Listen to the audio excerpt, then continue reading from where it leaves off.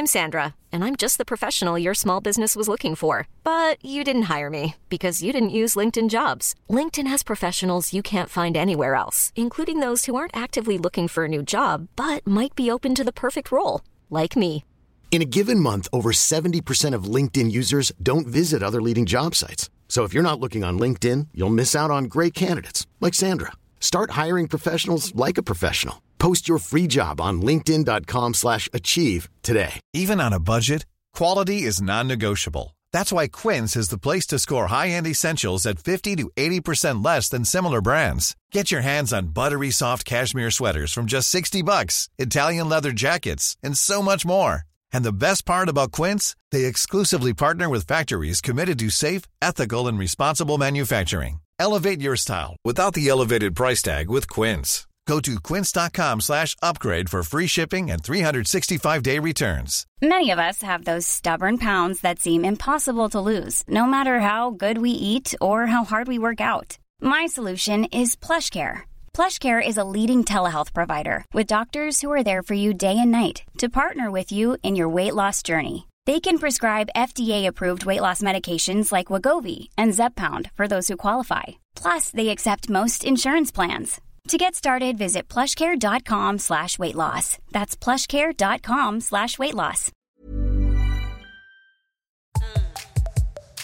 Hello and welcome to the Psych Legal Pop Podcast. This is a podcast where two sisters talk about popular culture through the lens of an attorney and a therapist. I'm Brooke Brigham, I'm the attorney. And I'm Tess Brigham, I'm the therapist. So today we're talking about And Just Like That. Yes. And this is episode 7.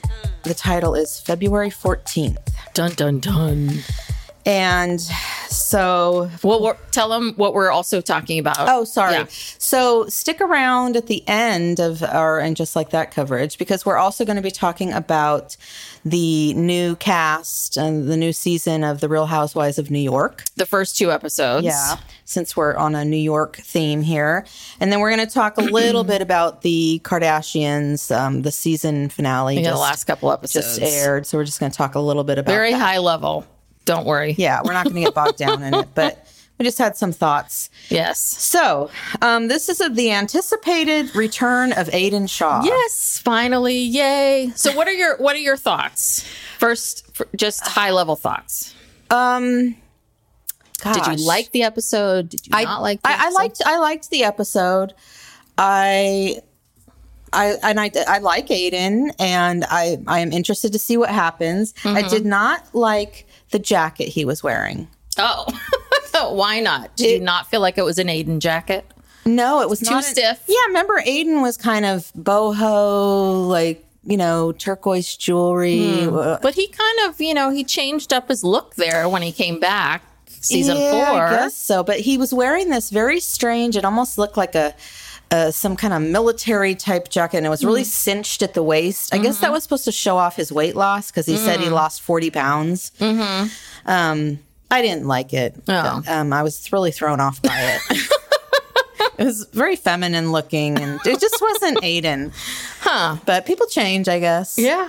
They get more feminine. They make weird jacket choices as they get older. Yeah, I don't know. What about you? What did you think? Yes, I enjoyed the episode as I've gotten, decided to let my expectations lower. But I did. I enjoyed the return of Aiden. I thought it was very interesting to see the two of them together, like these two now 50-year-olds, kind of 56. Yes. Now, both married, widowed and divorced, and post, and so much water under the bridge, and what happens, and I like the episode overall about sort of Valentine's Day and this sort of innocuous, stupid, quote unquote holiday, right, and what it means to different people, and everybody. I think it was a lot of different takes on the holiday and how different people see it and celebrate it. And I did enjoy the Miranda storyline. And I think that the Miranda storyline very much felt like an old Sex and the storyline, which is what was so interesting about Sex and the City and what made it a water cooler way back when for the kids. What made it a water cooler show was, and what made people talk about it was that it brought up these interesting conversation topics around dating and relationships, around this idea like, did that ever happen to you? Yeah. Or this idea of meeting someone and then projecting exactly what you think they are, or who they are, and then really taking it one step further and going, oh my God, I made you up in my mind. I feel like Charlotte had the most of those, where she'd meet these guys and she thought they were so wonderful, and then she'd get a little bit into the relationship and they were freaks. Yes.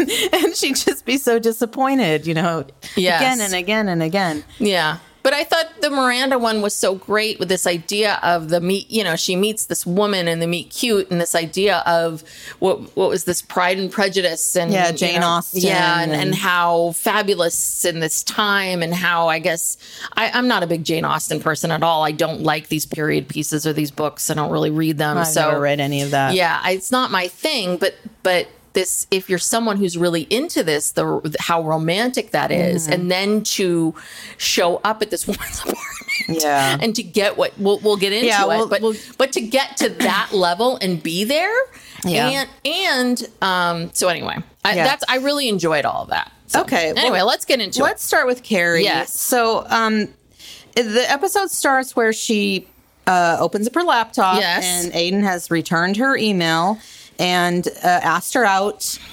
to go out to dinner, and it happens to be Valentine's Day. Yes. The day that they're going out. So Carrie, Miranda, and Charlotte are at the, restaurant. Their new coffee shop having breakfast. And she tells them about her date. And, Charlotte's just beside herself. And how it's on Valentine's Day and it's so romantic and blah, blah, blah. And they're talking about it. But doesn't this time frame seem weird to you? Because she wrote him that email. The last episode was this big giant snowstorm. It's supposed to be wasn't it supposed to be January-ish? Where now he's taken 6 weeks. I mean, it just seems like a weird time jump. Well, we don't know that the snow thing was January. Okay. Could have been February. Okay. I just felt like the time frame seemed very odd, but whatever. Okay. So, so I don't know what else really happened at that breakfast. But yeah, the breakfast I thought was really, again, harked back to the show of, and again, what people, and I think anybody being single remembers that feeling of, okay, let's analyze this. Like, what could it be? Do you think he's an idiot? Well, and also because they don't know if he's in a relationship with someone. And Charlotte's saying, well, he asked you out for Valentine's Day. So if he was in a relationship, he wouldn't be coming which to is very meet true. you. And so there's all this analyzing, which is the horrible thing about relationships, where you're trying to read tea leaves, you know, these little breadcrumbs, and it's exhausting. Yes. But one of the best parts. Yeah, I guess. I don't know. Well, one of the best parts about having friends is you get to read these tea leaves with them. Right. And so after that, the next scene with Carrie is she goes with Seema to the spa because I guess she's kind of, nervous about her date. And I love this scene. It was so funny because it's Valentine's Day. They get there and Seema has this gift card that one of her clients gave her. And the woman at the reception desk says, oh, well, we're only doing couples massages today, because it's Valentine's Day. And Seema is just outraged by this. And she's like, what do you mean you're only doing couples? And the woman says, well, because of the holiday. And she's like, what holiday? Banks are open, mail's being delivered. And I immediately thought of our father. Yes. Who really does not recognize any holidays, even Christmas. He thinks that every day people should be working, He productive. feels like, yes. He doesn't understand why anybody's not working every day. Right. And so all the time. Valentine's Day would just be a ridiculous day to call a holiday. She's not wrong. I mean, Seema's not wrong, but I think that Seema obviously, and that's what I liked about this episode, was that she was sort of standing up for the people, and anybody who's ever, everybody has been single at some point on Valentine's Day knows that feeling and that sort of that how the world is truly set up for couples. Because she says, aren't couples celebrated enough? Yes. And our world does celebrate couples. Yeah. And it's just shoved down your throat constantly that, that you're supposed to, there's only one option. It seems utterly ridiculous. Yeah. So they leave, I thought that was a very funny scene. So, yeah. So then I think the next scene with Carrie is she's going to the restaurant where she's supposed to meet up with Aiden. And it becomes apparent, she thinks that, time is going by. He's now like 30 minutes late. Her phone has died. She thinks she's getting stood up. Mm-hmm. She calls Miranda, who is in the middle of this terrible date. And then she gets a text from Aiden. He says, "Where are you?" And she says, "Where are you?" They figure out that he's in the restaurant next door because it was ambiguous as to the address. And so they meet outside on the sidewalk and they give each other this hug that was very felt very authentic. Like you could just tell by, the way they were holding each other. And I think also, too, because I think the actors probably have a very good relationship. And so you really felt like you were watching two people who were in love at one point and have, care about each other being reunited. It was very sweet. Yeah. Yeah, it was really nice. It was like, oh, Aiden. Yeah. He's just so, soft and gentle and... So then they go inside the correct restaurant. The better of the two Which is a much better restaurant. The other restaurant had terrible service. Yeah. And they just start talking. And, he says, "I'm really sorry about John. And I wanted to reach out to you. But, I didn't." And he read her book. Oh, yeah. He read her book. That's a big deal. I don't know if I was in Aiden's shoes, I don't know if I could have read that book with all the history and everything going on. I think I would have. I'm kind of surprised that he would have read the book. Because the only reason that they're together is because Big died. Yeah. You know, and she always chose Big over him. Yes. Always. And I don't know. I don't know how I would feel if I was Aiden in that moment. I don't know. I definitely don't think I would have read the book. He obviously still, really has feelings for her. Oh, yeah. Absolutely. I think stronger feelings than she has for him, as per usual. That's always been It's always been how it is. Yes. So they leave the restaurant. They're in a cab. And I guess Aiden doesn't notice where they are. Yes. And she says, "Go back to my place." Yeah.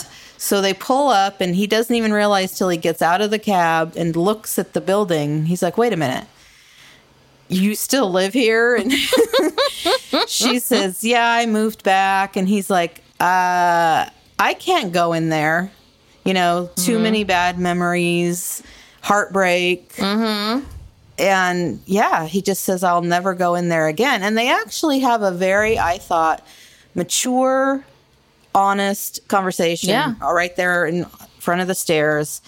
And Carrie, who, usually would kind of be like, "Oh, come on." What? She was very mature. Yeah. She was like, "I understand. I get it." Yeah. Because she did it all. Yeah. She was actually, she was actually taking accountability.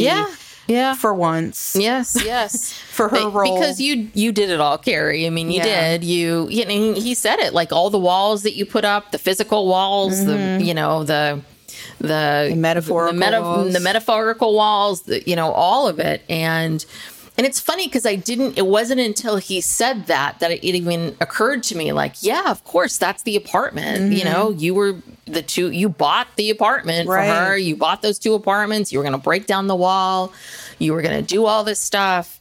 And yeah, of course you were going to have problems going in there. And then when he started to walk away, I'm like, no, Aiden, don't go. And I thought that was it. I thought that was going to be it. And I was like, I got scared. Damn it. No.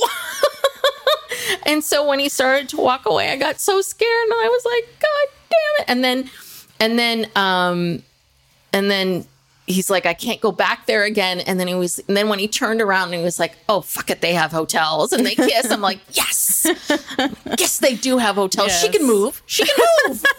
She's rich now, Aiden. Yes. You're rich. You're both really, really rich people. Yeah. You could get another place. Listen, you could both stay in hotels constantly. All the time. You're so goddamn rich. This could work out great. So, yeah. So now we'll see. We'll see what happens. Yeah, the scenes from the next week, they show them in bed together. And I mean, his children are grown, essentially. Yeah, they're probably right? like teenagers at least. Yeah, well, he's... Remember towards the end of the series when she runs into him on the street and he had a baby? Yeah, so that was 2002, 2003. Yeah, so I mean, that kid's 20 years old now. Okay. So for the most part, I think his kids are somewhat grown. I don't know. Is he? I mean, I don't know. In order for the series to work and continue to work, I think most likely they're not going to keep the two of them together. Well, he doesn't even live in New York. That's what I'm saying. Just there on I'm wondering. Business. So I'm wondering what's going to sort of drag him. Something's going to have to drag him back to Virginia, or what's going to drag him back. Yeah. But listen, hey, maybe they'll have like an open relationship. They'll continue to date. I would like to see that. Like maybe they'll kind of keep things going. Maybe he'll kind of come into town and they'll see what happens. Yeah. You know? We shall see. Yes. So we talked a little bit about Miranda. Yes. So she's sort of pondering, like, is she a lesbian? Yes. Well, so actually, what's happening now? Charlotte's more concerned about it. Charlotte, like, what are you now? Charlotte really needs to know what box to check for poor Miranda. Yeah. And Miranda's like, well, I don't know, because Che is non-binary and I was attracted to Che, the person, and I don't know. I don't know. And so we see Miranda going on various LGBTQ dating sites, dating sites and trying to figure it out. And it was not Miranda and Naya went to this bookstore, and this is where she meets, what is this Amelia Carsey, like Mr. Darcy, like Mr. Darcy. And that's when she starts flirting with her. And I mean, I have to say, I didn't quite know what to expect. I mean, I knew when I heard that the date changed and it was going to be at her apartment, I knew, okay, what's going to happen here. But I really didn't expect the apartment from hell. Yeah, so Miranda's all dressed up. She thinks they're going out to a nice dinner. Yeah. And then the last minute she says, oh, can we just have dinner at my apartment? And Miranda says, okay. So she shows up at this. Sorry, but Miranda thinks that's she's going to make her some romantic dinner. Some fabulous dinner, and that guarantees sex. And I mean, Miranda's thinking. She's excited. Yeah, she's thinking caviar and oysters and champagne. Yeah. Yeah. And so she shows up, and Amelia, when we first see Amelia at the bookstore, she's very polished, beautiful put together, suit, beautiful woman. like a velvet, monochromatic, beautiful suit, really put together. Yeah, and speaks very eloquently. Yes. And she has this great voice, and that's what Miranda listened to her audio books and fell in love with her voice while she's jogging, which is very odd. Yeah. So anyway, the apartment. So Amelia is, her hair's up in a ponytail. She's got on just these raggedy regular clothes. Oh God, like sweatpants. Sweatpants. Horrendous. Yeah. Has she showered? Yeah, she looked really greasy. Said she was recording. She has this.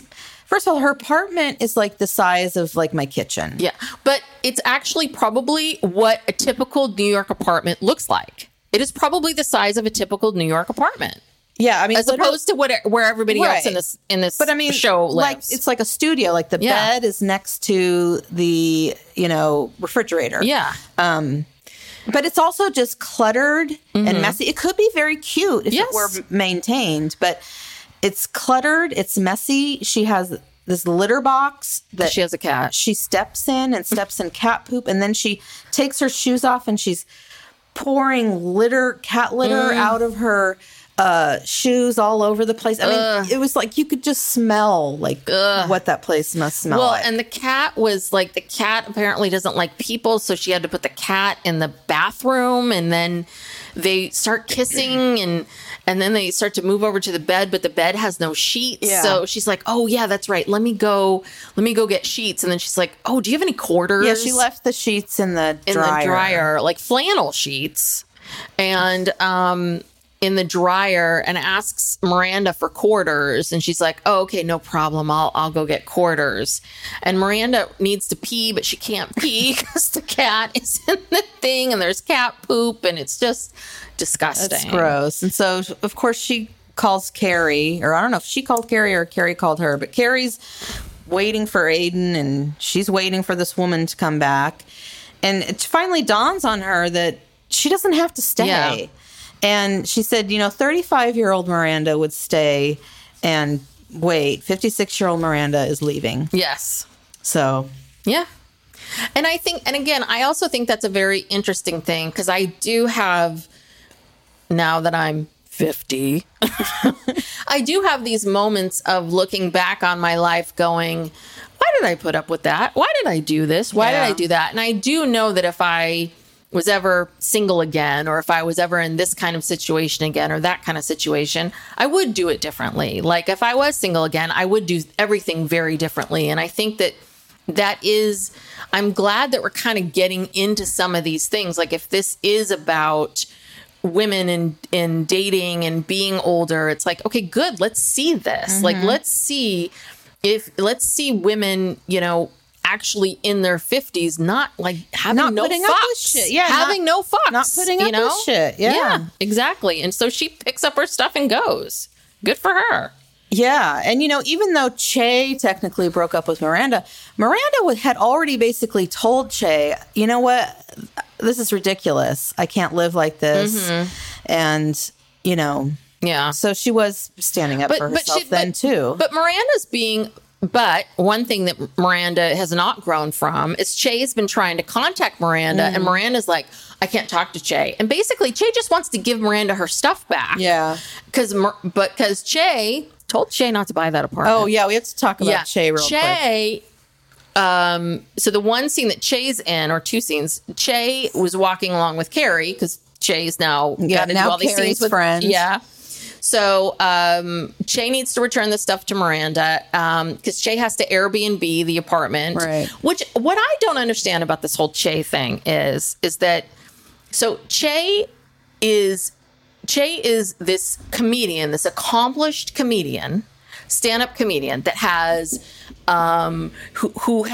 is so accomplished as a comedian, has worked their way up to a level where Netflix is giving you deals, to the working your way up to the point where you're getting a sitcom based on your life. They're investing in you. Mm-hmm. The sitcom doesn't go. You take a huge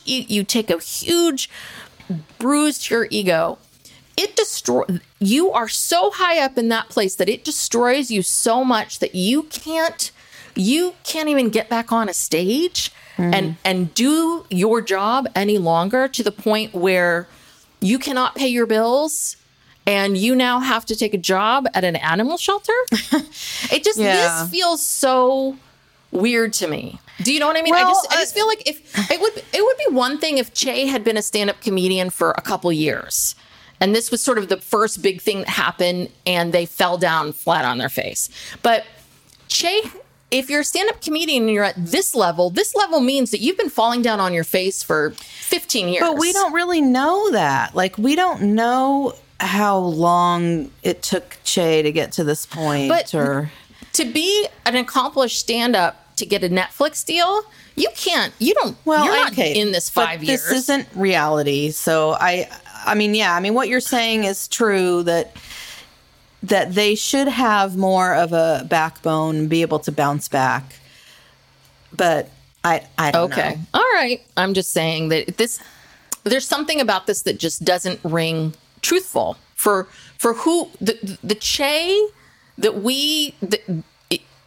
for an accomplished comedian of who you showed us last season, this person wouldn't react like this. That's all I'm saying. Well, I don't know. So anyway, Jay's now going to be working at a animal shelter. It's a vet's office, I think. A vet's office. But yeah, I mean, and how long ago was Jay working there? Because I don't think it was that long ago, because the woman says, I just haven't had time to clean out your locker. So it's not like it was years ago. Or they're a very busy vet office. They have no time to clean anything out. I don't know. I don't think so Jay weird. is so weird. I don't think Jay is as accomplished as you think they are. Apparently Netflix is just giving out comedy concerts. Well, but see, and that's what I'm network saying. TV is just giving people pilots. But this is fictional. Yeah, it's not real. And I agree. In real life, if this was real life, if you had a Netflix special, then you've been around a long time, and you've played in a million clubs, and you've been rejected, and tossed around and whatever. Che seems very fragile. Yes. Their ego is very fragile. Yeah. So I know. I understand what you're saying. Okay. Well, just very quickly, Naya. Poor Naya. She just has the worst. I know. The worst storylines. I mean, God. So Naya's married girlfriends are worried about her on her first Valentine's Day single. But Naya's like, listen, I'm having a me evening.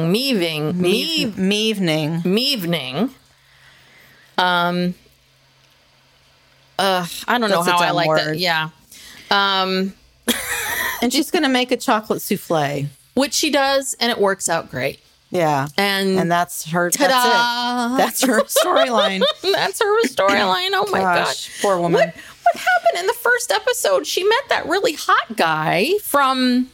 Is he from CSI or one of these, procedural shows? That really cute guy. And remember the first episode? Oh, the one she kind of rejected in the bar? Yeah, because she was still with Andre Rashad. Yeah. Where's he? Can he come back? He needs to come back. Yeah. Can she maybe go back to that bar now that she's single? What about that one night stand that she had? Can we see more of that for her? Yeah. Like, not just the chocolate souffle? Yeah. All right. Do you want to do... Where should we go next? Charlotte, Anthony, LTW? Yeah, so let's see, how does this fit together? Well, okay, so let's talk about Anthony, because... So this was so weird. Okay, so Anthony's bread boys. Okay, so... Hot fellas. I love... This was so weird.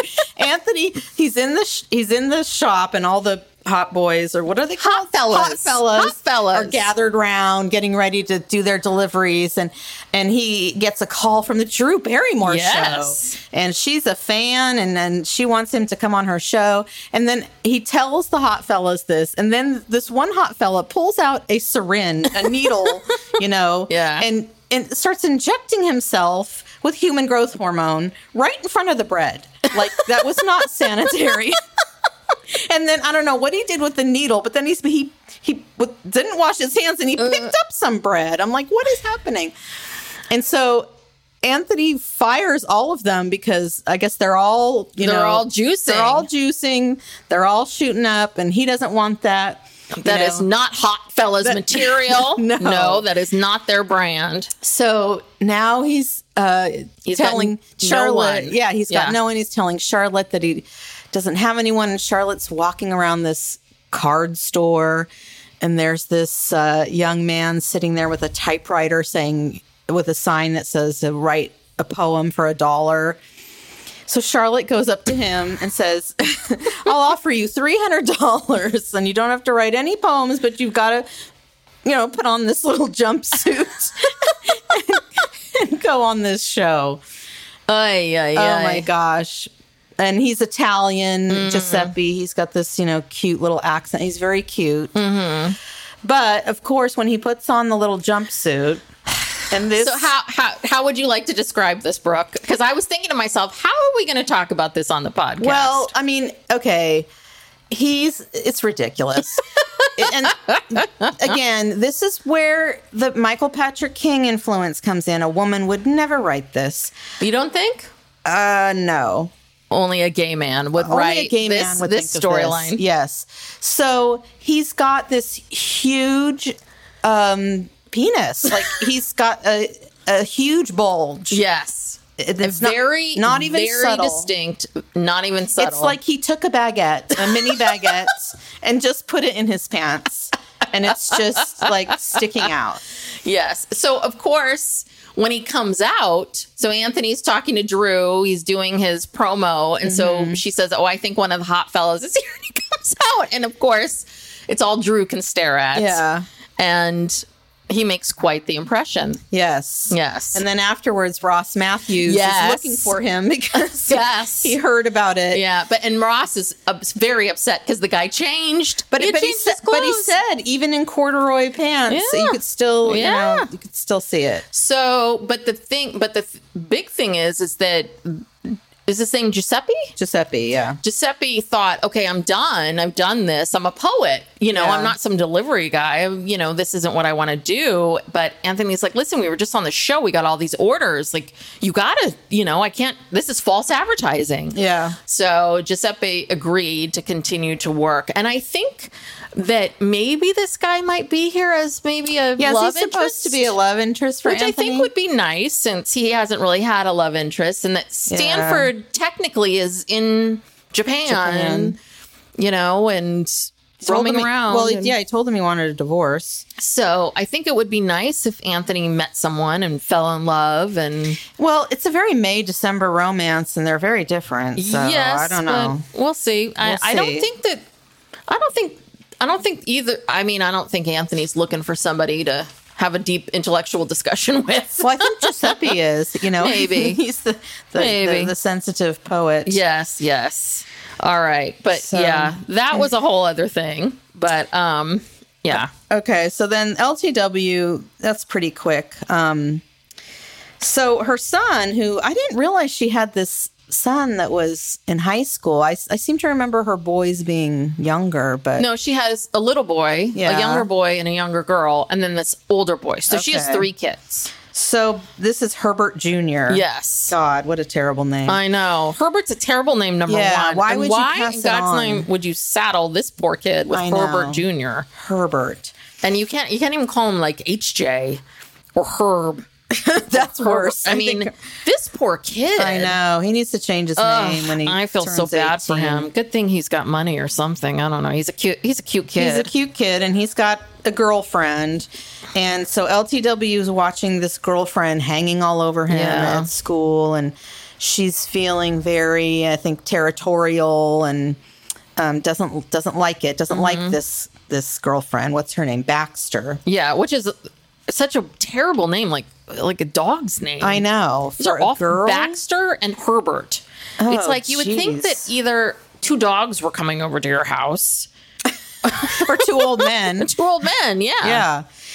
So, she does not like the girl. So later, Herbert tells them that Baxter's parents got them a suite at the Mandarin Oriental for Valentine's Day. Ooh. To hang out in, which is strange. I mean, what are these parents, what are they doing? And they say, absolutely not.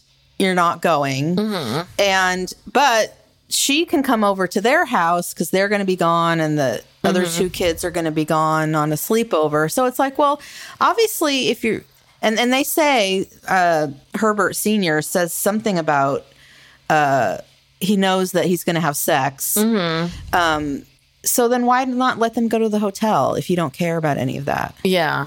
The whole thing was very odd.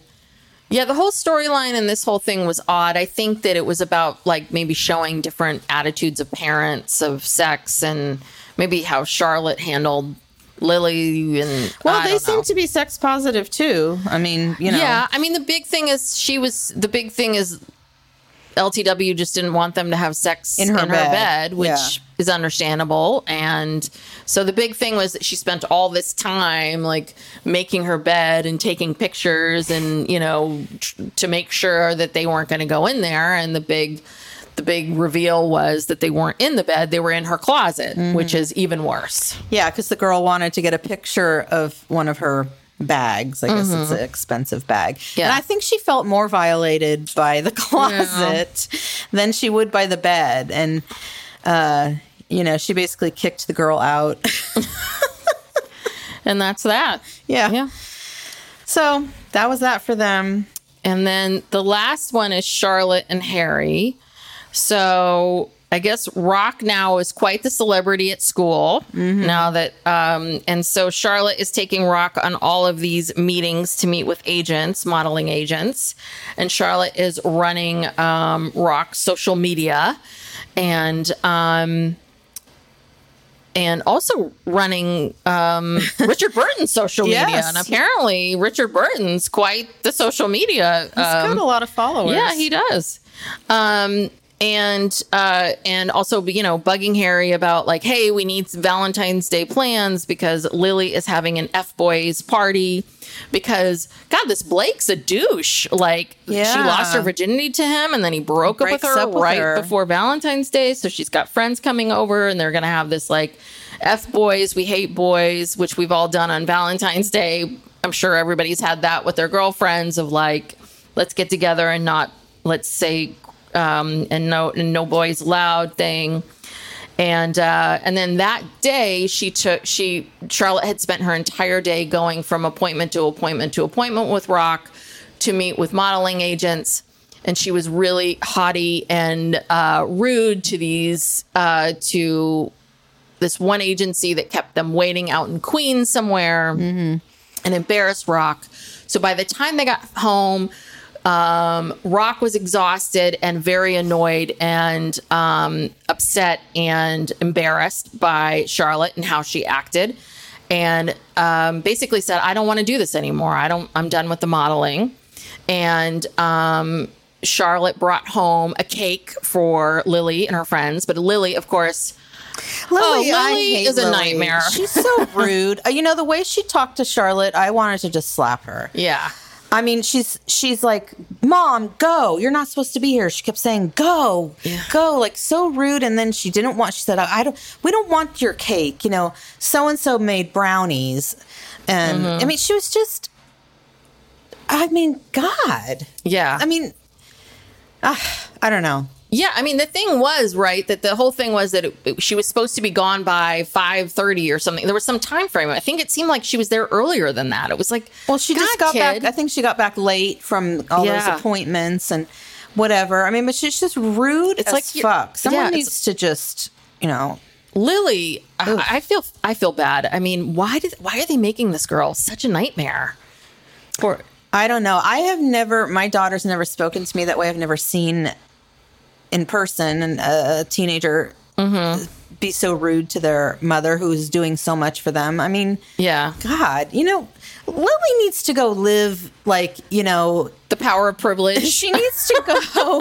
They need to ship her off to go live, you know, somewhere where she has no privilege. Yeah. And see how she likes it. Well, yeah. If the power of privilege is so difficult for you, Lily, then maybe you should go off somewhere and have no privilege. Leave it all behind. Yes, you know? Maybe you should. Maybe go live in a, you know, ashram or something. I don't know. So, but you did know that so poor Charlotte hadn't eaten all day. So you do know that the minute she ate that brownie, I knew. I was like, oh, there's weed in that brownie. Yeah. And she's going to get way too high. Yeah. So she and Harry go to dinner. And of course, poor Charlotte is way too high. She's like, I feel my blood. Yeah. And she gets too baked. And they both, you know, freak out and end up calling an ambulance. They think, they think she's having a stroke because she says, my mouth is tingling. You know, she's getting all these, you know, stroke-like symptoms. And Harry's like, you know, freaking out. He thinks she's dying. Yeah. And they're yelling to each other, I love you, don't leave me. But the best line was she's like, let Carrie dress me for my funeral. But I don't know. I think that Harry and Charlotte, they get a lot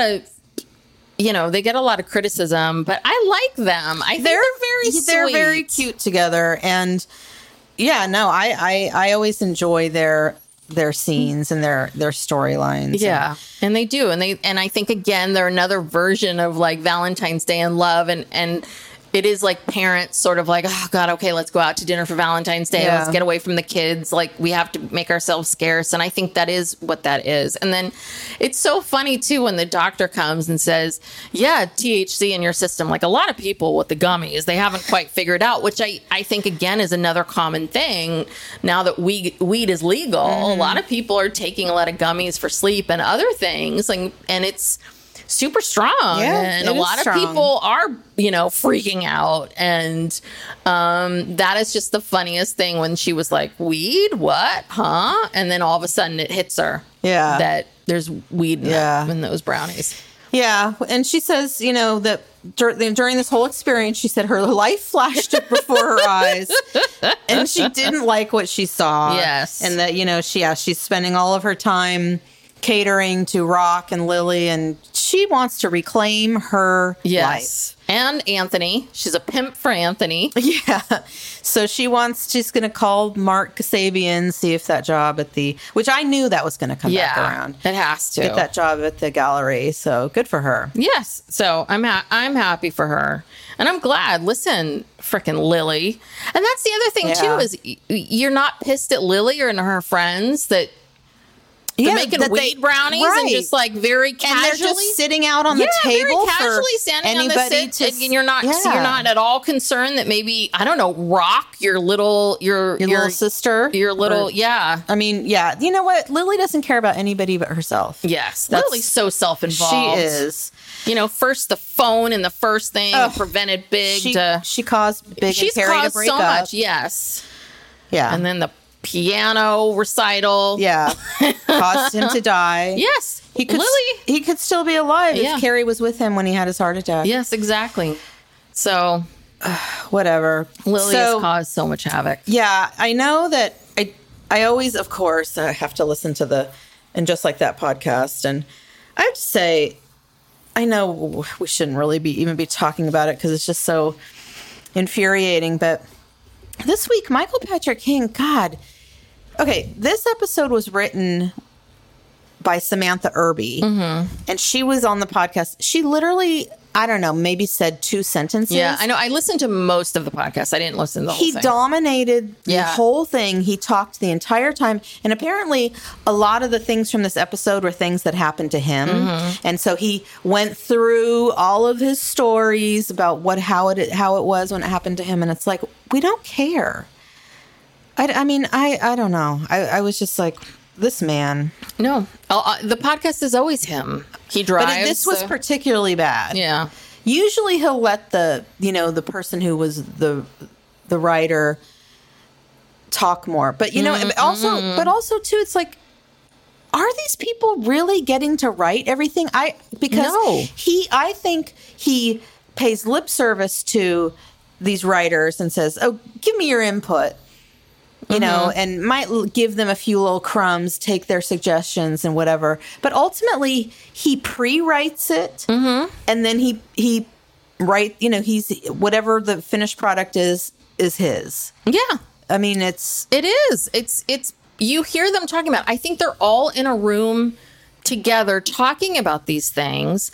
But you know how it is in any situation when you have the boss and you have those other 2 women, Julie and Elisa, right? Where you know how these dynamics are when the big boss is going in a direction. Yeah. You kind of know, like, I got to move in this direction, or I've got to tailor what I'm going to say to be somewhere near that to get anything that I want. Yeah. Or I'm not going to be able to get a word in edgewise. Yeah. I mean, it did seem like, based on what I heard, that Samantha Irby was able to get in some phrases that she, F the boys was her thing. And I remember she said that the brownie thing with the weed, I'm sorry, is an old trope. I mean, we've seen it 1,000,001 times, but she said that apparently this was something that happened to a friend of hers, banana bread. Yeah. Friend of hers mother ate some banana bread and she got way too high and freaked out and called 911 and all of that. But I mean, again, that's something that's happened. We've seen this in 1,000,001 shows, and it's always brownies. Yeah. It would have been even more. It would have been, actually, I would have been shocked if it was banana bread. I wouldn't have gone there. Right. You wouldn't have, I wouldn't have figured it out so easily. Brownies is always weed. Yeah.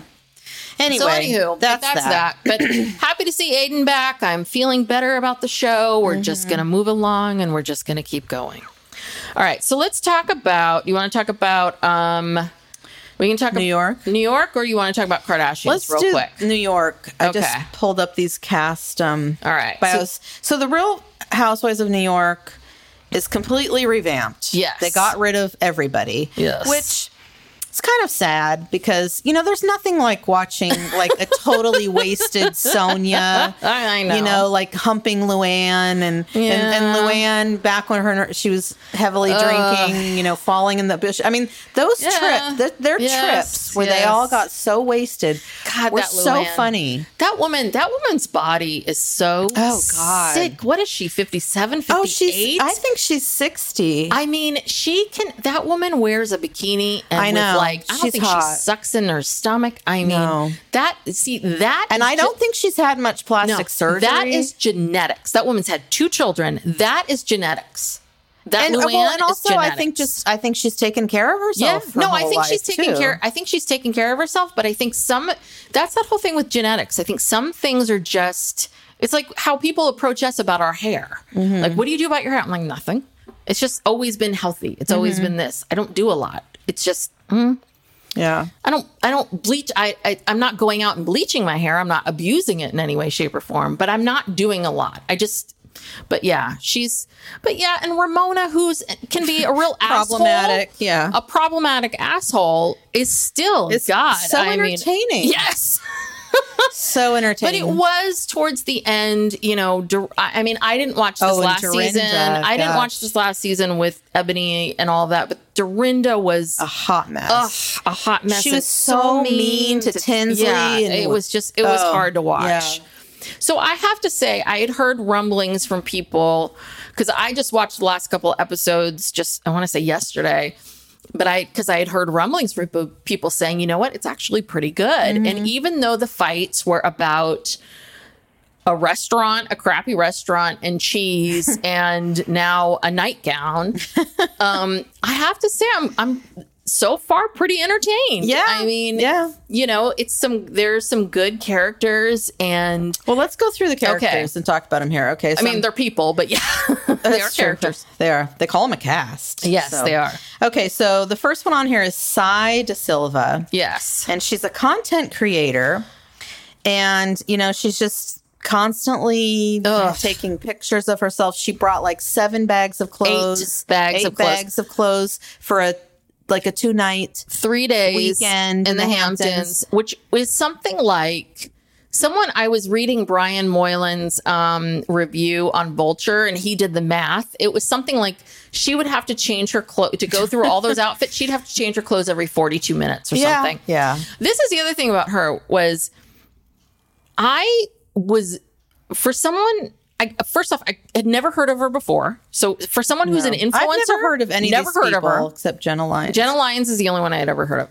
So I had never heard of her before. So as someone is an influencer, she's not that big. Mm-hmm. The other thing is one of her looks in the confessionals, that one has the stitching stitching around the boobs and all that. I'm like, that's the most ill-fitting thing I've ever seen in my life. She has a dress, too. The black dress is very ill-fitting. Yes. It kind of comes up to a point. So we have 2 ill-fitting, not very stylish, I don't think at all looks. So this is influencer? Like, so far, I'm not seeing at all someone who I think is super cool. Like, Jenna's an influencer. Right. Jenna, even if maybe I might not wear or would be, even if I don't think I would wear or necessarily buy something that Jenna has, I'm influenced by it and I'm interested and I want to look at it and I want to watch it. I'm fascinated by Jenna. Yeah, I looked at Sai's, not at all. Her Instagram, and the pictures are they're just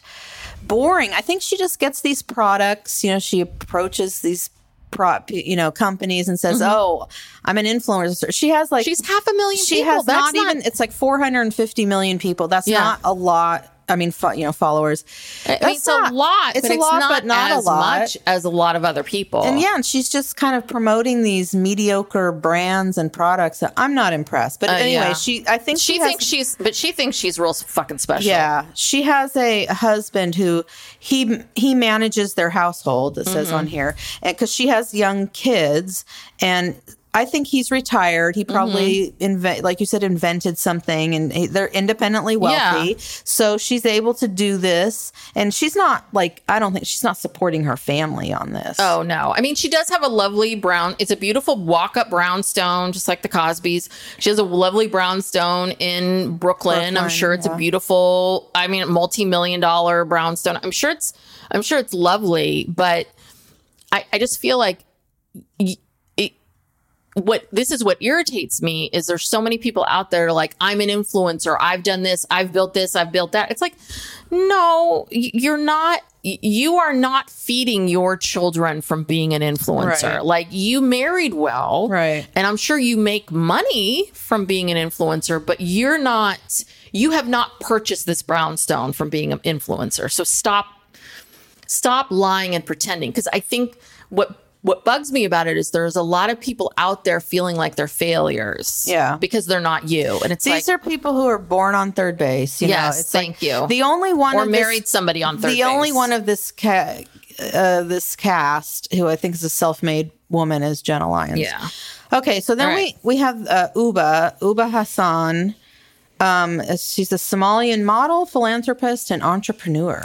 So I think she's someone people you either love or hate, and I kind of like her. I really like her. I mean, she's goofy. She's extremely goofy. She has this big personality. She does not drink, which you would think she's high all the time, but she's not.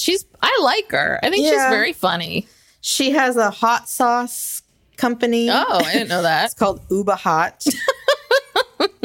And I guess it was one of Oprah's favorite things. Oh. So that gave her a big boost. So she wants to take her business to the next level and, you know, trying to do it all on her own. She's trying to, And I guess she's cousins with I guess I didn't watch it, The Real Housewives of Dubai. Her cousin was on The Real Housewives of Dubai. I didn't watch that either. Yeah.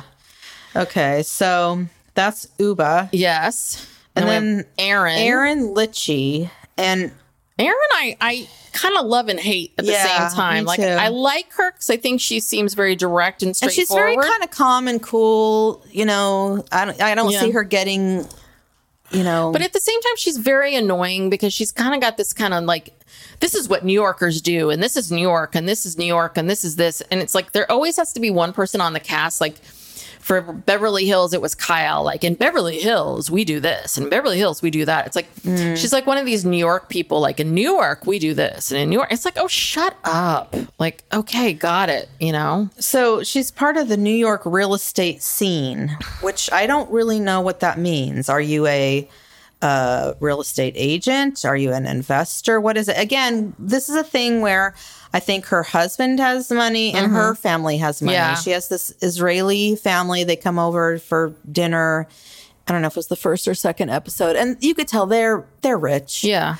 And so, she has, it's kind of unclear what she does. But yeah, I think she is a real estate agent, right? I mean, I think she sells. It says she has a prominent reputation in the New York real estate scene. Now, if she was a broker or whatever, why wouldn't they just say she's a broker? I think because she talked about flipping houses, and I think that she and her family invest in real estate. Yeah, maybe flip or that kind of thing. More investing, not just selling houses. But yeah, I think she's going to be interesting. Yeah. Well, a lot of it. So far, the controversy of the first episode was all about her. So, and we can get into that. Oh, the thing with the cheese or whatever? Well, no, the cheese in the restaurant. Oh, the restaurant. Yeah. Yes. Okay. So then we have Jenna Lyons, who's probably the most well-known. Yeah. And I was reading up about her. I didn't realize that she was the president and executive creative director of J. Crew. And she started working at J. Crew right out of school. She went to Parsons School of Design. She worked there for like 27 years. Yeah. Yeah. Literally worked her way up. Yeah. She had I know about her because I watched this. It's on HBO Max or Max, whatever it's called now. There was a show they did with her. I want to say there was like 6 or 8 episodes. And it was about her life. And it was essentially the show. It was a reality show. And it profiled her life, and it was about her transition leaving. She left J. Crew and she was starting her own business, and it was this design business. She kind of wanted to move away from clothes into furniture design and interior design. And it profiled, you know, her child, and you know, we saw her home in New York, we saw her home upstate or in the Hamptons. And then she talks about the disease that she has. And then she has this business called Love Scene, which is eyelashes. And I've ordered some of her eyelashes. It's a good, I mean, they're like $30. They're really well done. You can get lots of different kinds. And so I remember watching that and thinking, wow, she has great style. And I loved watching this thing. And that's how I knew her. That's how I have to check that out. It was very, very interesting.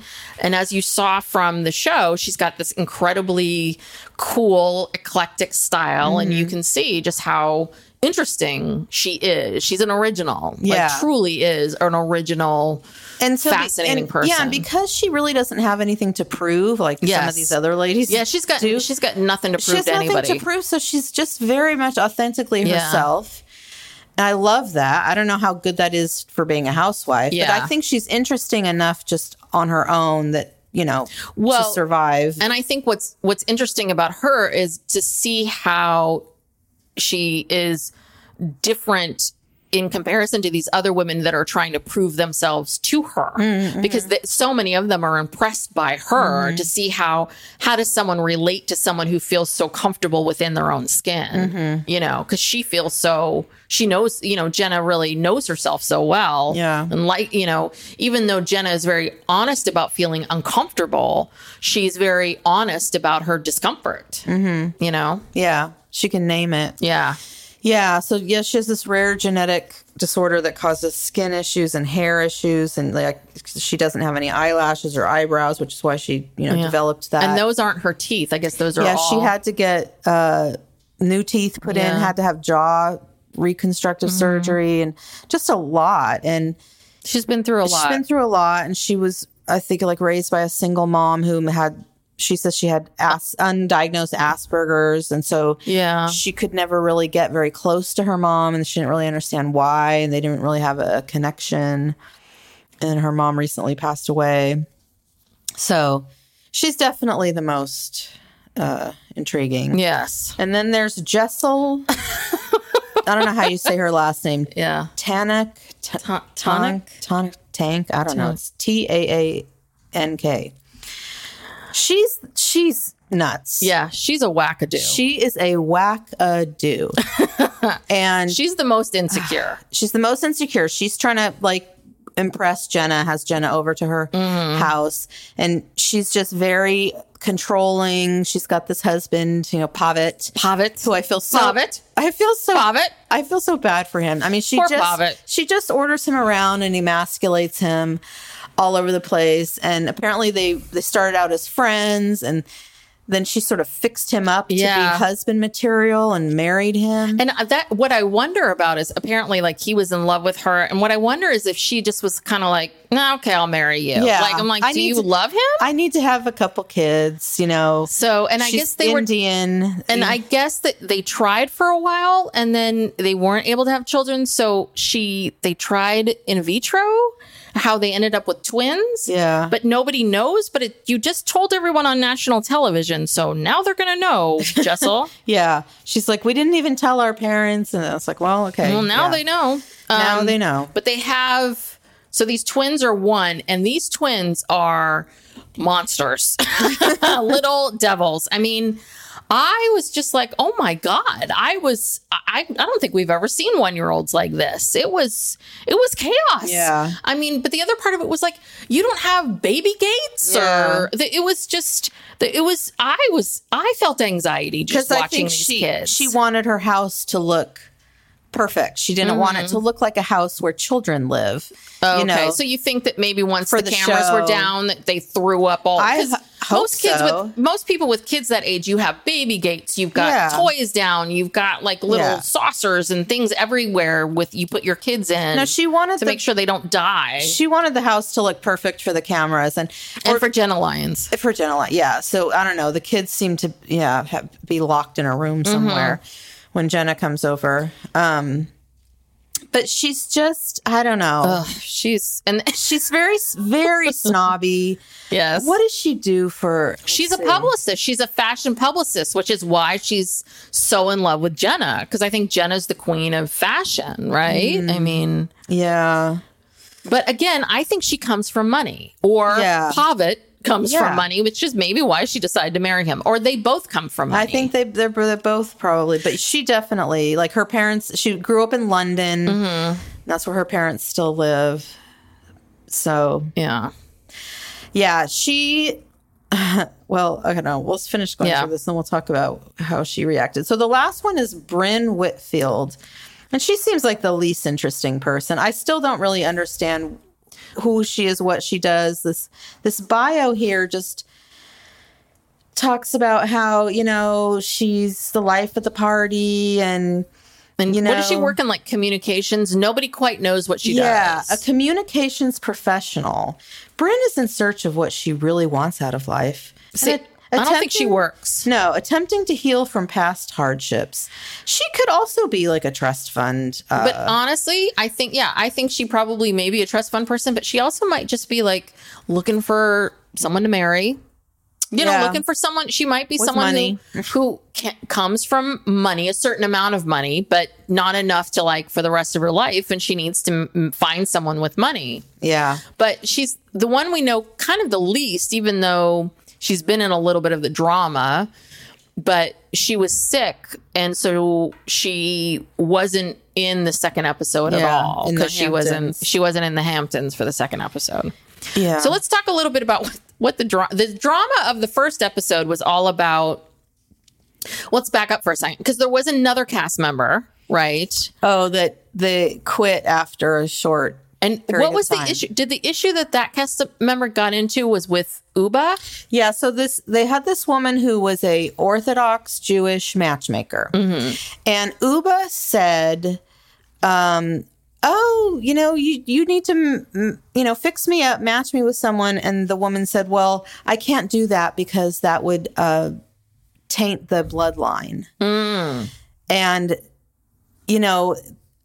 What she should have just said is, well, I'm an Orthodox Jewish matchmaker. If you're not Orthodox Jewish, I can't work with you. Yes. I don't know why she chose to say it that way. Yeah. Because then that made it sound very racist. Yes. And so there was a big kerfuffle about that. And so Uba obviously was, by the way, she said that she felt like Uba felt offended. Understandably. Yeah. Is that what happened? I'm just trying to understand. I think Uba was very offended and it just wasn't a good look. Like they didn't want to put that on TV. Especially after last year and everything that happened with, right? Is that what happened? Oh, you're talking about with Ebony? Yeah, everything that happened last year. Is that what happened? I mean, I'm just asking. So did they didn't want to air that, or is that why did the woman quit? Was it just... I don't know if she quit or they said they fired. I don't know. I really don't know. But I think part of the first episode I found very like hard to follow, and I think it was because they had to edit this woman out. You know, so some things maybe didn't make sense. Or because what I thought was interesting was I got the sense that I thought it was actually better because unlike other Housewives shows, the sense that I got was they seemed familiar to each other, but not really friends. Do you know what I mean? There was a familiarity, but... You mean in this new cast? Yes. Do you know what I mean? But none of them, I don't think any of them really know each other. Yeah, but they seemed familiar. So which it made me, that's why I was like, oh, they must have been taping already. They must have been, they must have been doing stuff with this other woman. And then they couldn't use it. They couldn't use it. So it was almost kind of like, okay, now we have to start now. So they had time to get to know each other. So it was actually, I think, helpful for them in a way. I mean... maybe this is actually good, kind of prep them for a while, because I think that helped them a little bit. Obviously we jumped right into the drama about this, going to this restaurant. But I think the fact that they already had some relationships with each other, I think helped. Yeah, probably. So, but yeah. Anyway. So anyway, that first episode I thought was weird, and it was stupid. Like there was a fight about some cheese and a fight about going to a restaurant. It just seemed really dumb. Yeah. But I don't know. I mean, I like honestly, but see, the thing is that I think this is what makes these Housewives shows good. I think the petty stuff is funny. Mm-hmm. I think this is it's the big stuff that's really heavy and dark. That's hard. Mm-hmm. I mean, these shows need to be about the petty stuff. It's just, right? Like, Erin organized this dinner. Apparently the only place that she could get into, or maybe it had something to do with connections that she had, was this place. I guess everyone deducted it was this place, Catch, which is very 2012 and loser place to go. Yeah. And so Cy and Brynn, and was it just Cy and Brynn? I don't remember. Cy and Brynn thought it was super lame, so they bailed and said, "Oh, we're tired, we're going home," which is the dumbest thing. And then they go to this other restaurant, Cipriani's or Casa Cipriani, or some other Cipriani's, like there's some other version of it. And then they post it on social media like dumbasses. And of course, everyone sees it, and Erin got her feelings hurt. And that's the big thing. Yeah, wow. Woohoo. And then there's something about cheese where Brynn claims that Erin was rude to, I don't know. It's something about a charcuterie board. I don't know. Okay. But the second episode is better. Was better, where, we learn that Jessel and her husband haven't had sex since she had the babies. So everyone's trying to help her, like, jazz things up in her bedroom. And they all go to the Hamptons in September to Erin's house. And so is it Jessel, Uba, and who's the third person with them? Cy. In the car. Oh, my God. We have tons of luggage. Cy with all her luggage. They're driving to Erin's house. So Erin is like, okay, I'm not going to have cheese for this party. So I'm going to have caviar. So she gets these caviar concierge, 2 people, come over to put together caviar, this whole caviar and they spread. were putting caviar on potato chips. Which I guess is a thing. It's like a high-low thing, I guess. And they've got vegetables and all this stuff. I mean, it didn't look like a lot of food, but I guess they're coming there. I don't know how long it takes to drive from New York to the Hamptons in the middle of the day and in September, October. Probably couple hours, 2 to 3 hours. So, I mean, I'm assuming that they probably left at like 1, and they probably got there at like 3:34 or something like that. And I guess they have reservations at 7. So by the time everyone gets there, they're all starving. They're really hungry. So Erin's assuming like you would have eaten lunch. If you're leaving at 1, you would have eaten lunch, but no one's eaten lunch. So they all show up really hungry, and everyone's like, ugh, we don't want caviar. And this becomes a whole new controversy because no one wants caviar. Everyone wants food. Erin, she's just trying to look fancy. And it's like, nobody wants, after a long car ride and you're hungry, you don't want to have maybe have 1 or 2 little pieces with caviar. But there's only so much caviar you can eat. But the other thing is you have no other food in your house, lady. You can't make this woman a sandwich. She didn't want, I don't think she wanted to. I'm sure she had other food. I don't think she wanted.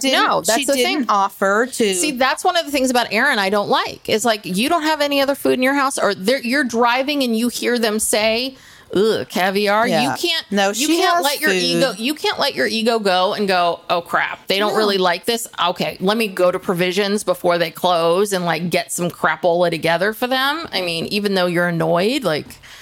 Look, if her refrigerator's full of food, she's having all these house guests for the weekend. She just didn't want to do it. She didn't want to ruin the aesthetic of whatever she was planned, the caviar, and she wanted to look fancy. Or she has some relationship. See, this is the other thing. Does she have a relationship with someone at Catch? Does she have a relationship with this caviar people? Concierge. Probably. Yeah. She's probably getting a kickback. Yeah, that's the other thing that I'm wondering about. Yeah. So.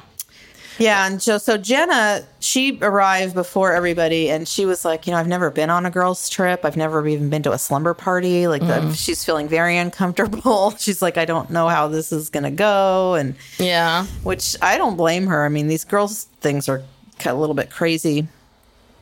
So then everyone arrives. Oh, Bryn is sick. She doesn't come. And then they go out to dinner.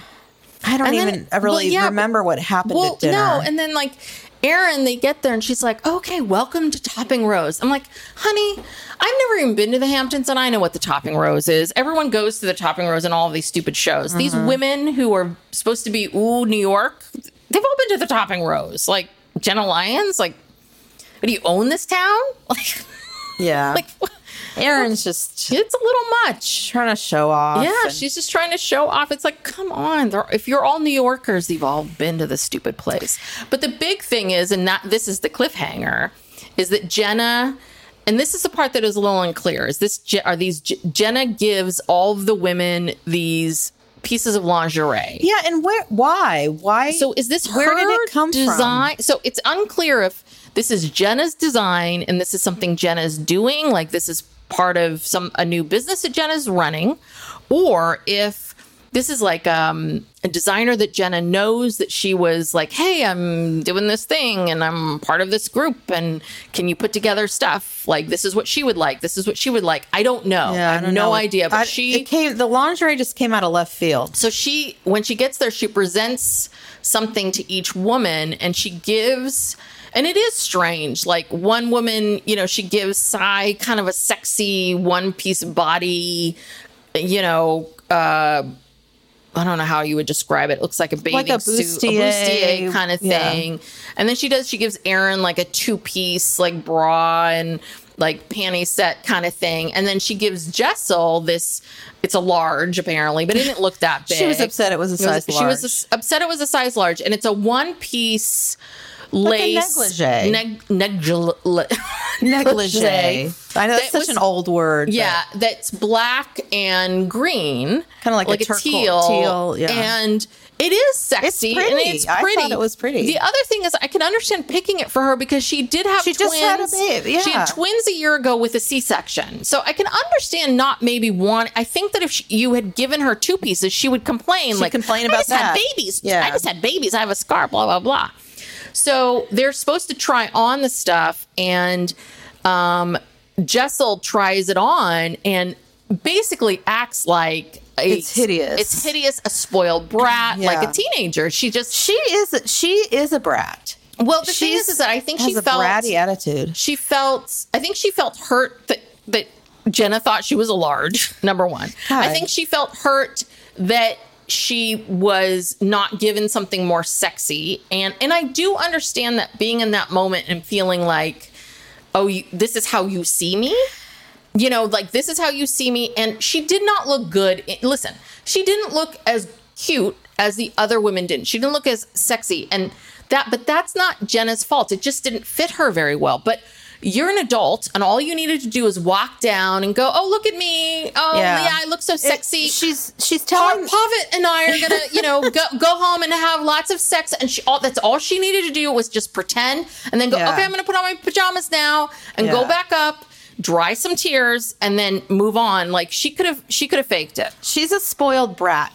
She's ungrateful. She's just nasty, quite frankly. She was so rude. I mean, to the person that gave her the lingerie, Jenna, she's saying all this right in front of her face. And it just shows you how deeply insecure this woman is. Yes. I mean, that someone giving her a large. Yeah, triggers her. Yeah. And we all know that sizes differ. Sizes are arbitrary. Doesn't mean anything. You can slap large, extra small on anything. It doesn't mean anything.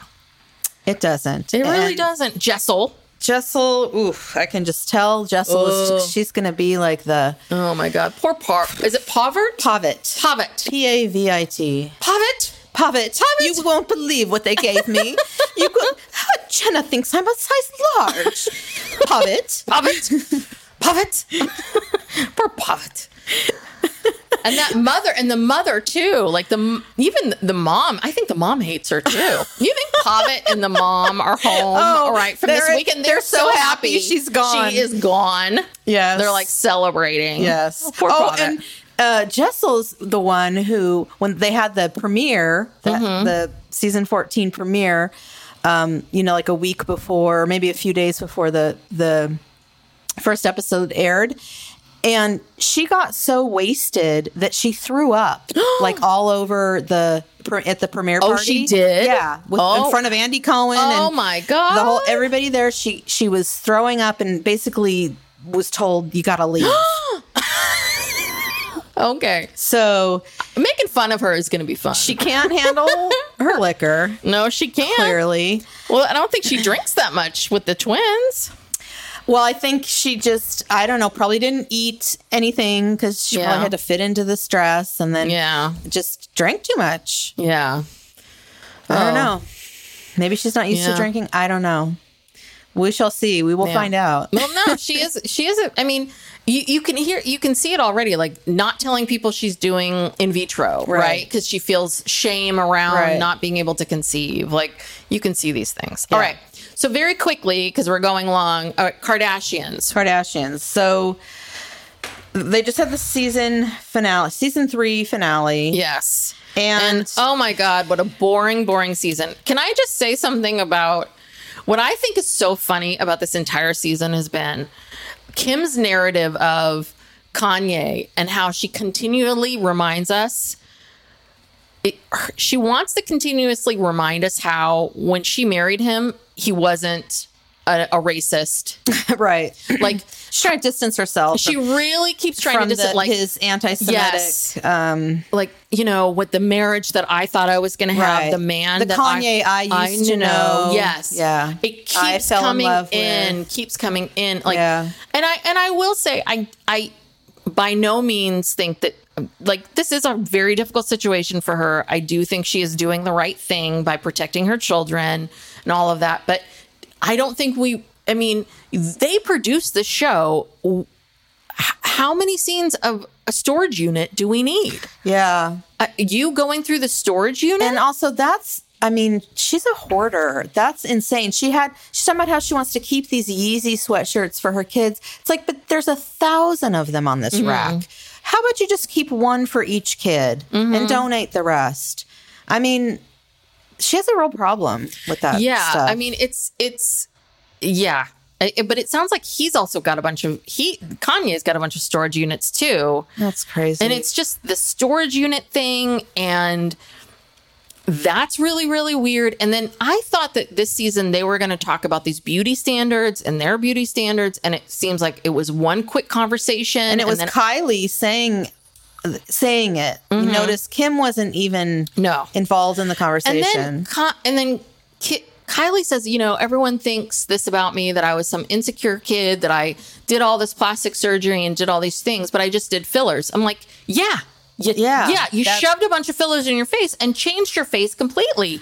Yeah, you did. And then she talked about having her boobs done right before she got pregnant with Stormy. She was only 19.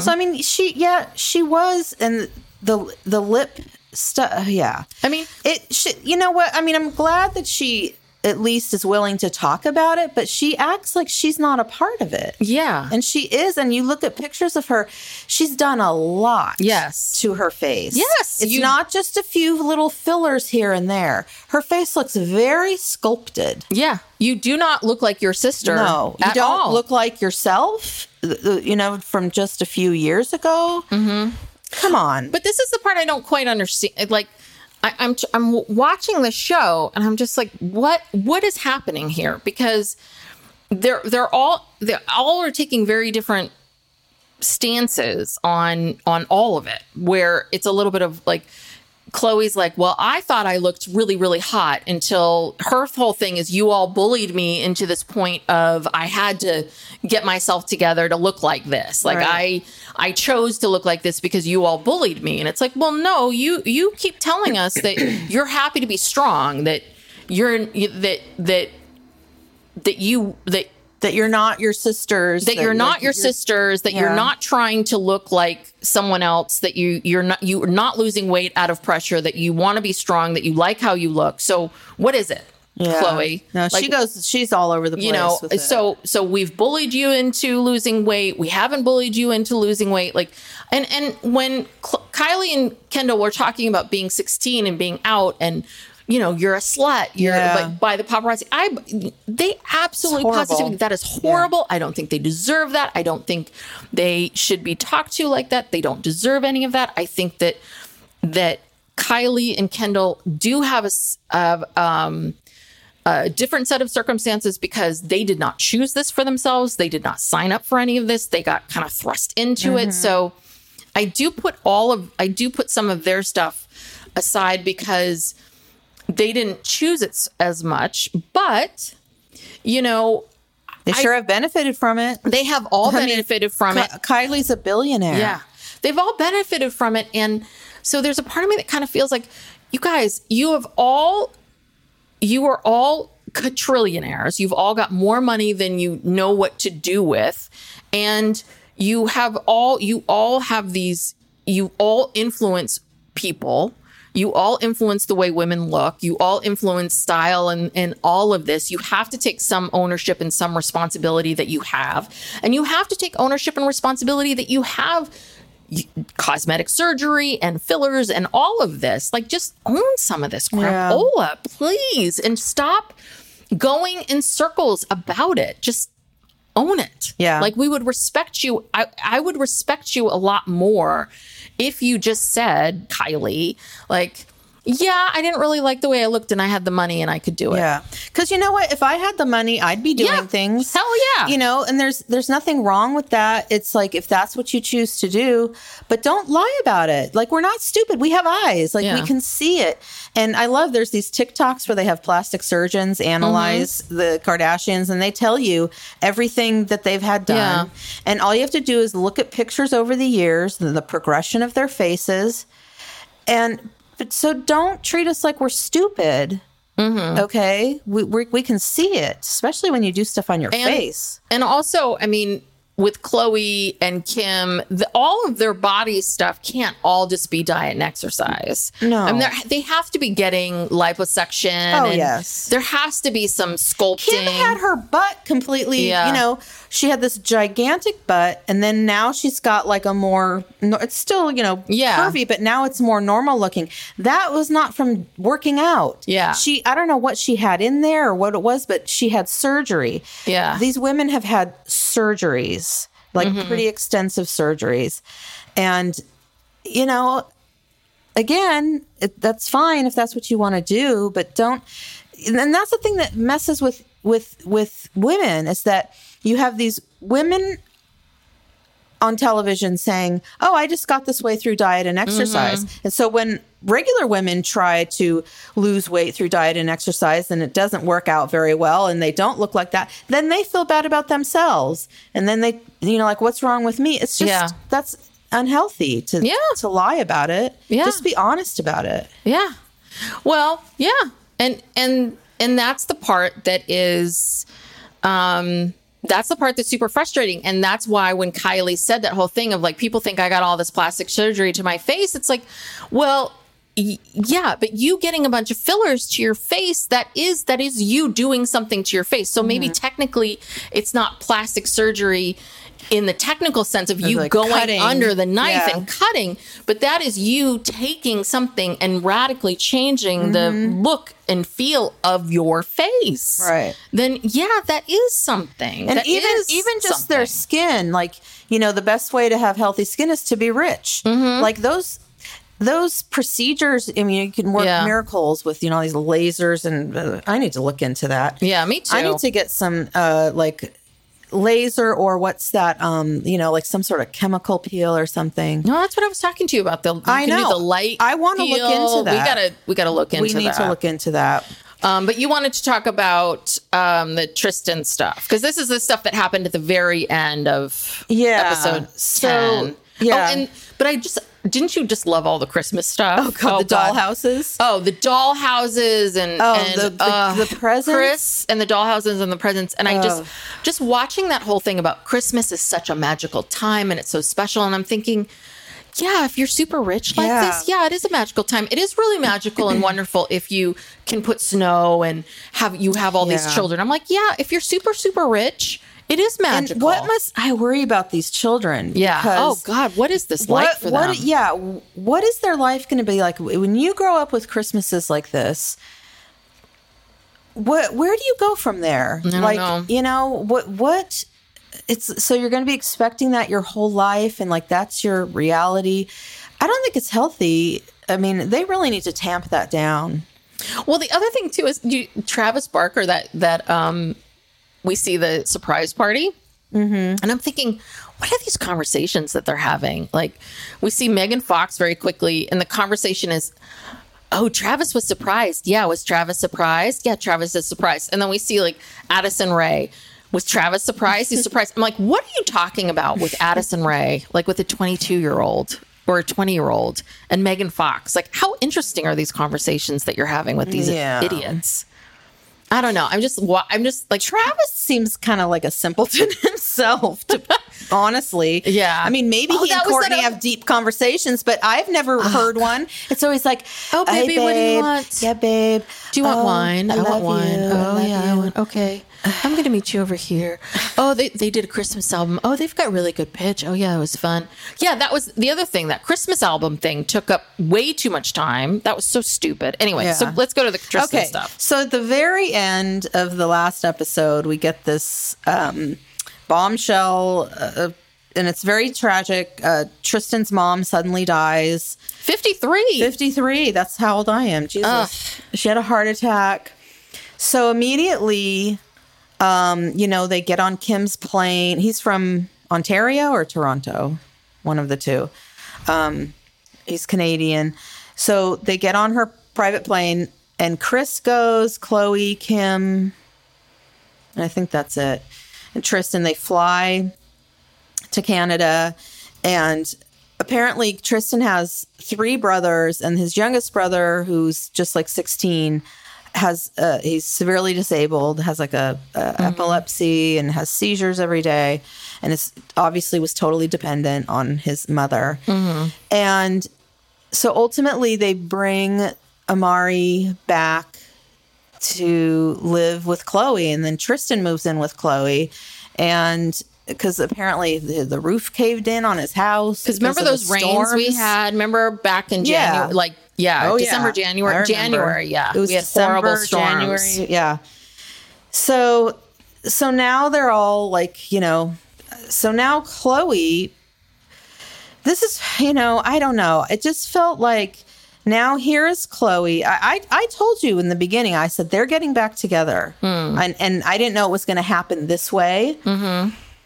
But now, she told us they're not back together. I know, but come on. You think they're back together, but this has been January. It's now August. It's almost August. So you think that they're back together right now? Because it's been 8 months. I do. You do. Here's the thing. Look,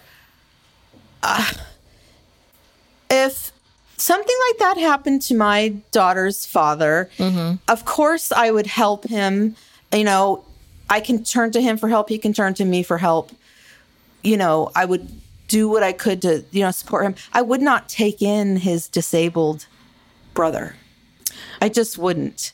There's other... But you're not a billionaire. I know, but there's other... Well, Tristan is an NBA player. Mm-hmm. Okay, he's got money. I don't know what his other brothers do. They also have an extended family. Like, there's somebody who could take this on. Tristan could... He could,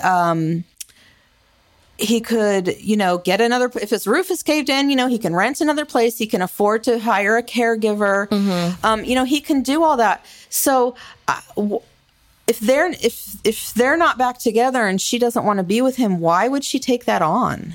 No, it's a good question. I mean,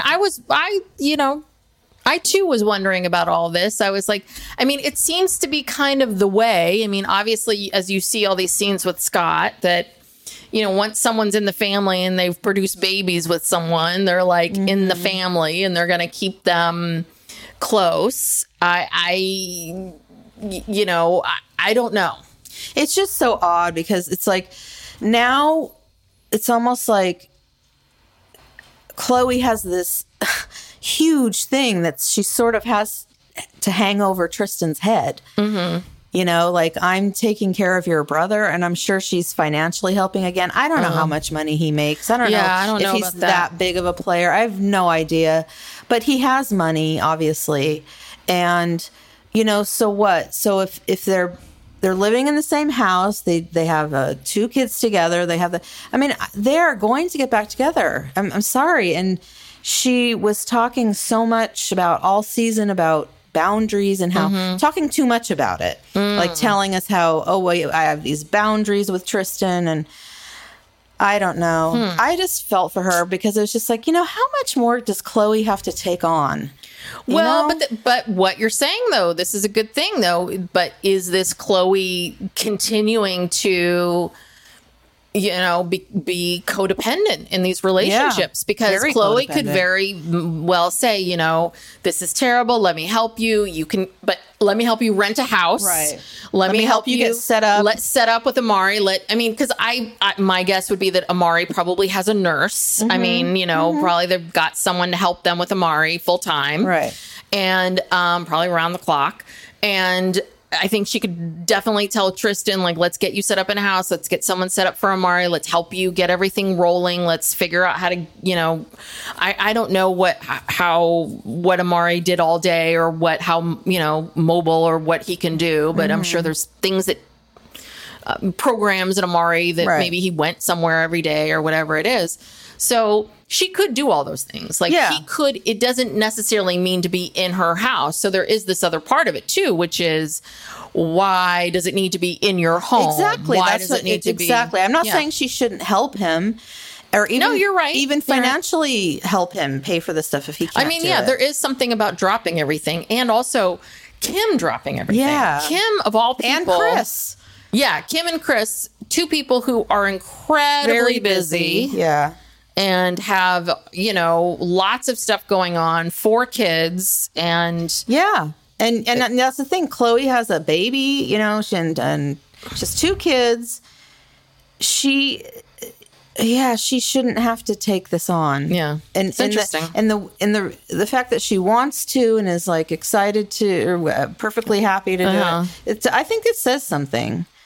So So what if they get back together? What are you going to do if the next time he cheats on you? You can't just like, you know, you're stuck with his brother now for what? The rest of your life?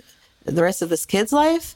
Well, I think Chloe is a glutton for punishment. I think obviously Chloe likes broken birds. I think Chloe likes, as much as she hates it, she loves this. It. And I think that Chris and Kim love a project. Mm-hmm. And I think that they love being saviors. And as much as maybe they feel they would never say it, I think they loved getting on that goddamn plane and flying to Canada. Makes them look like just so they loved, selfless and being able to sit on that couch and talk about what they did, and going there and cleaning out that place and just being human and humanitarian. They loved it. That's just who they are. But all right, this is a long one, so we got to wrap this sucker up. Let's wrap it up. All right, wrap it up. The family we love to hate. Yes. So thank you for if you're still here. If you're still here, congratulations. You've made it. You've made it. If you're a fan. Yes. If you're a fan, please, if you haven't already, please subscribe to the podcast and give us a 5-star rating and review, and, you know, spread the word about our podcast. Tell your friends, family. Yeah. And we also do a Sister Wives podcast comes out on Tuesdays, and we're gearing up for the season 18 premiere in just a few weeks. Yeah, so excited. So right now we're doing a rewind where we're going back and watching old episodes, which we will continue, but then we'll also have the new Sister Wives coming up very soon. And we're also on social media. You can find us at Psych Legal Pop on Instagram and TikTok. And I think that's it. Yep. Thank you so much. All right. We'll see you next time. Bye. Bye.